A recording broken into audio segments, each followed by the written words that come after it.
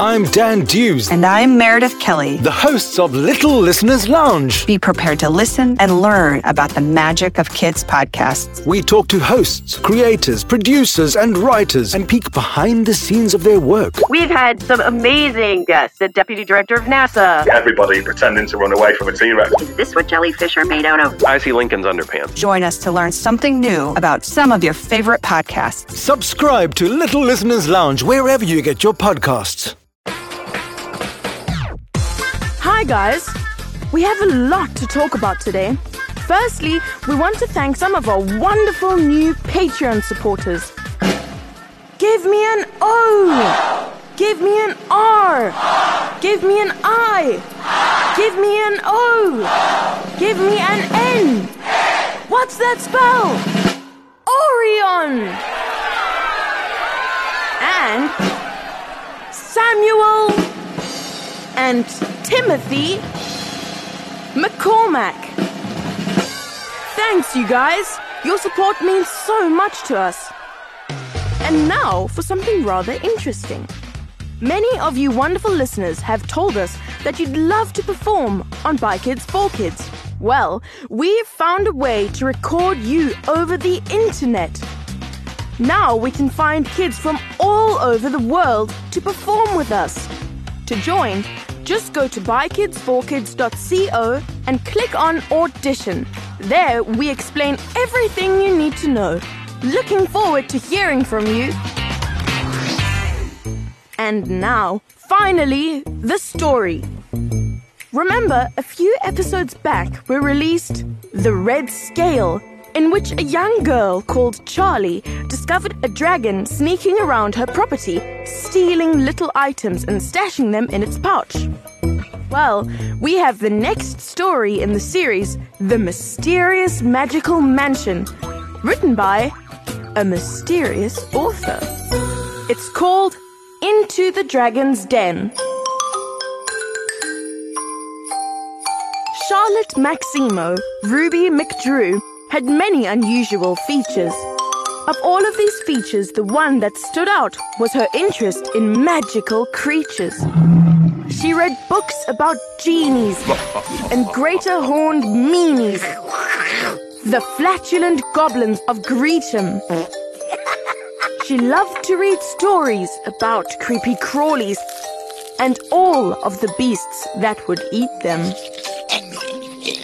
But none of these creatures exist in our world. There isn't a question about it. Charlie, like most of us, knew they weren't real. But now she had reason to doubt it. Her family had moved to a tumble-down mansion, but something about it was funny. Charlie discovered, exploring her house, a dragon the size of a bunny. The creature had chased her with great bursts of fire. Poor Charlie awaited her end. But after she charmed it with shiny bright coins, the dragon and Charlie were friends.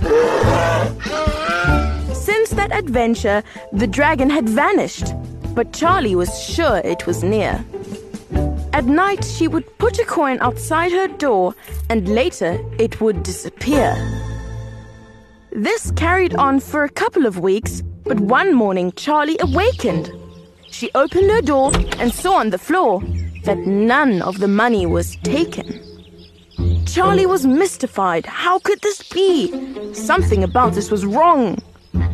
She put down another coin, but the next day, not one of the pennies was gone. Each day, Charlie added a coin to the pile. She hoped and she prayed and she yearned. But as much as she pined, there was never a sign that the dragon had ever returned. Until one sleepy afternoon, just after lunch, when Mother and Father were napping, Charlie was reading upstairs in her room when she heard a light rapping and tapping. The dragon was scratching the window outside, and Charlie cried out in surprise. The poor little dragon was battered and bruised, with a desperate look in its eyes. It gestured to Charlie to come to the garden. It looked like it needed some help. and then it dropped down to the bushes below and crash-landed there with a yelp. Charlie jumped up and dashed out of her room. She leaped and she bounded downstairs. She ran to the bush where the dragon fell down, but the dragon was no longer there. The miserable creature was limping away with a mournful expression of sorrow. It looked back and painfully raised its small wing and then beckoned to Charlie to follow.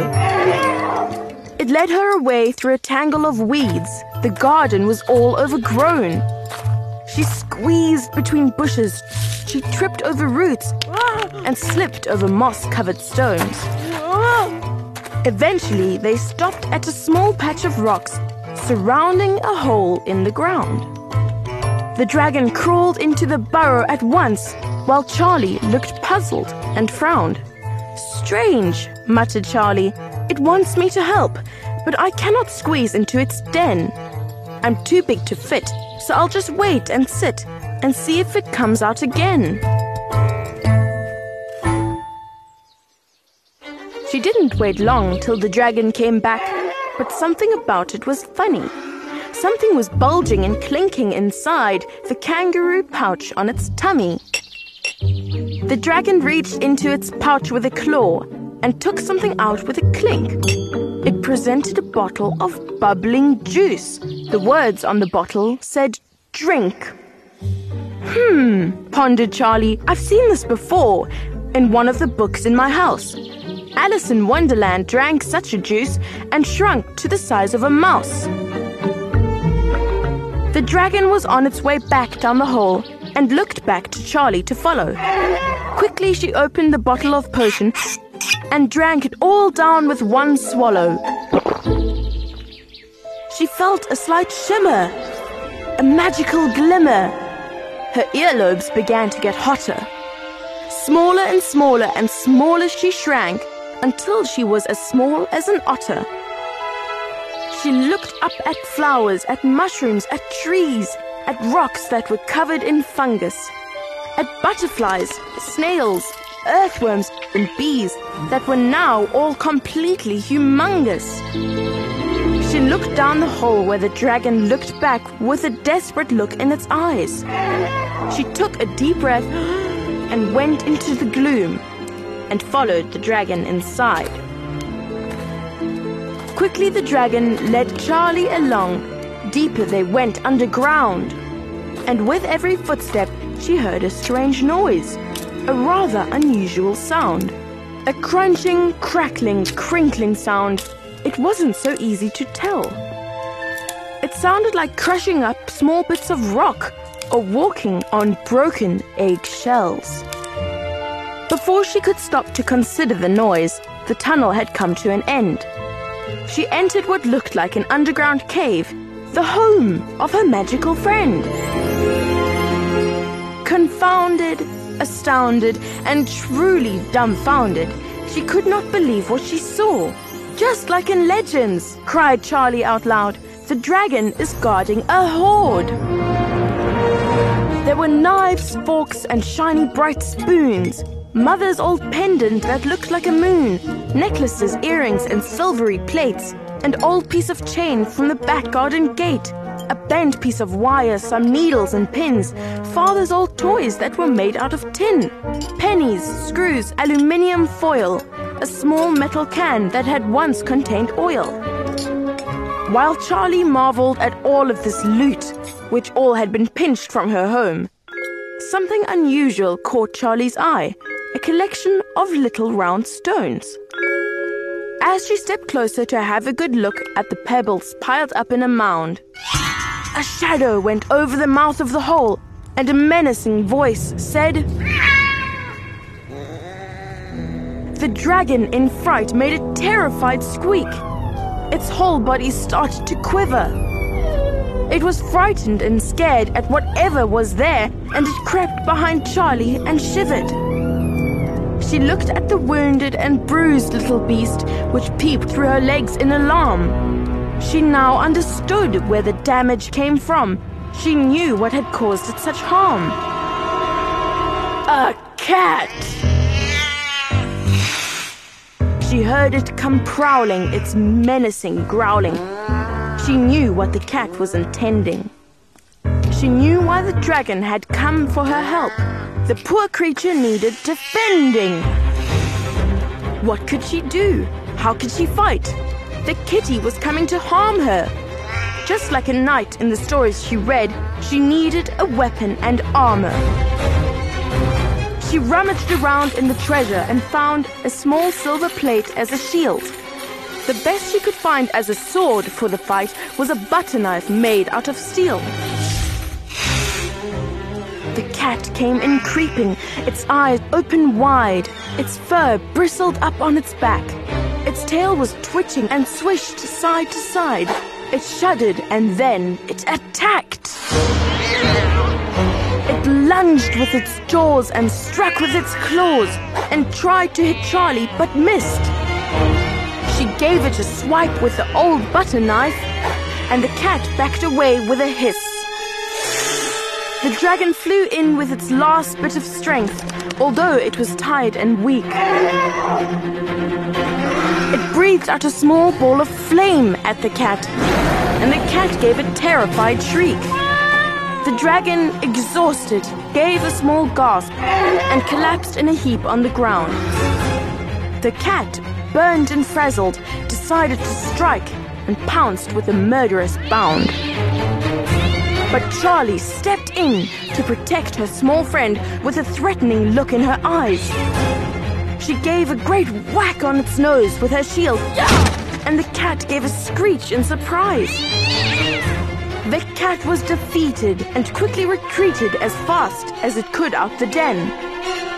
"Take that!" Charlie shouted, "you nasty old beast, and never come back here again!" She lifted the poor dragon onto its feet, but then heard a loud crackling sound. The dragon, excited, stretched out its small wings and flew to the stones in the mound. A stone had cracked open, and there, poking out, was a tiny red wing and a leg. She heard a small squeaking as something came out. These were not stones, they were eggs. A little red dragon the size of a mouse broke away the last pieces of shell. And then came a blue one, a green and a brown, and a purple and pink one as well. The cave was now full of the cheeping and peeping of 5 little sisters and brothers. One at a time, they all clambered inside the kangaroo pouch of their mother. The dragon came over to Charlie and gratefully held her small hand in its claw. It gave her another small bottle of potion, and Charlie knew what it was for.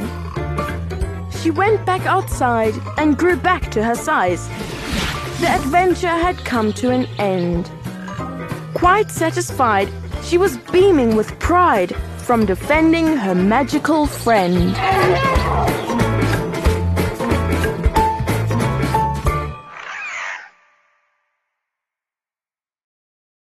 Hey guys, if you like this episode, please share it with your friends and family. It is one of the best ways to support BKFK Storytime.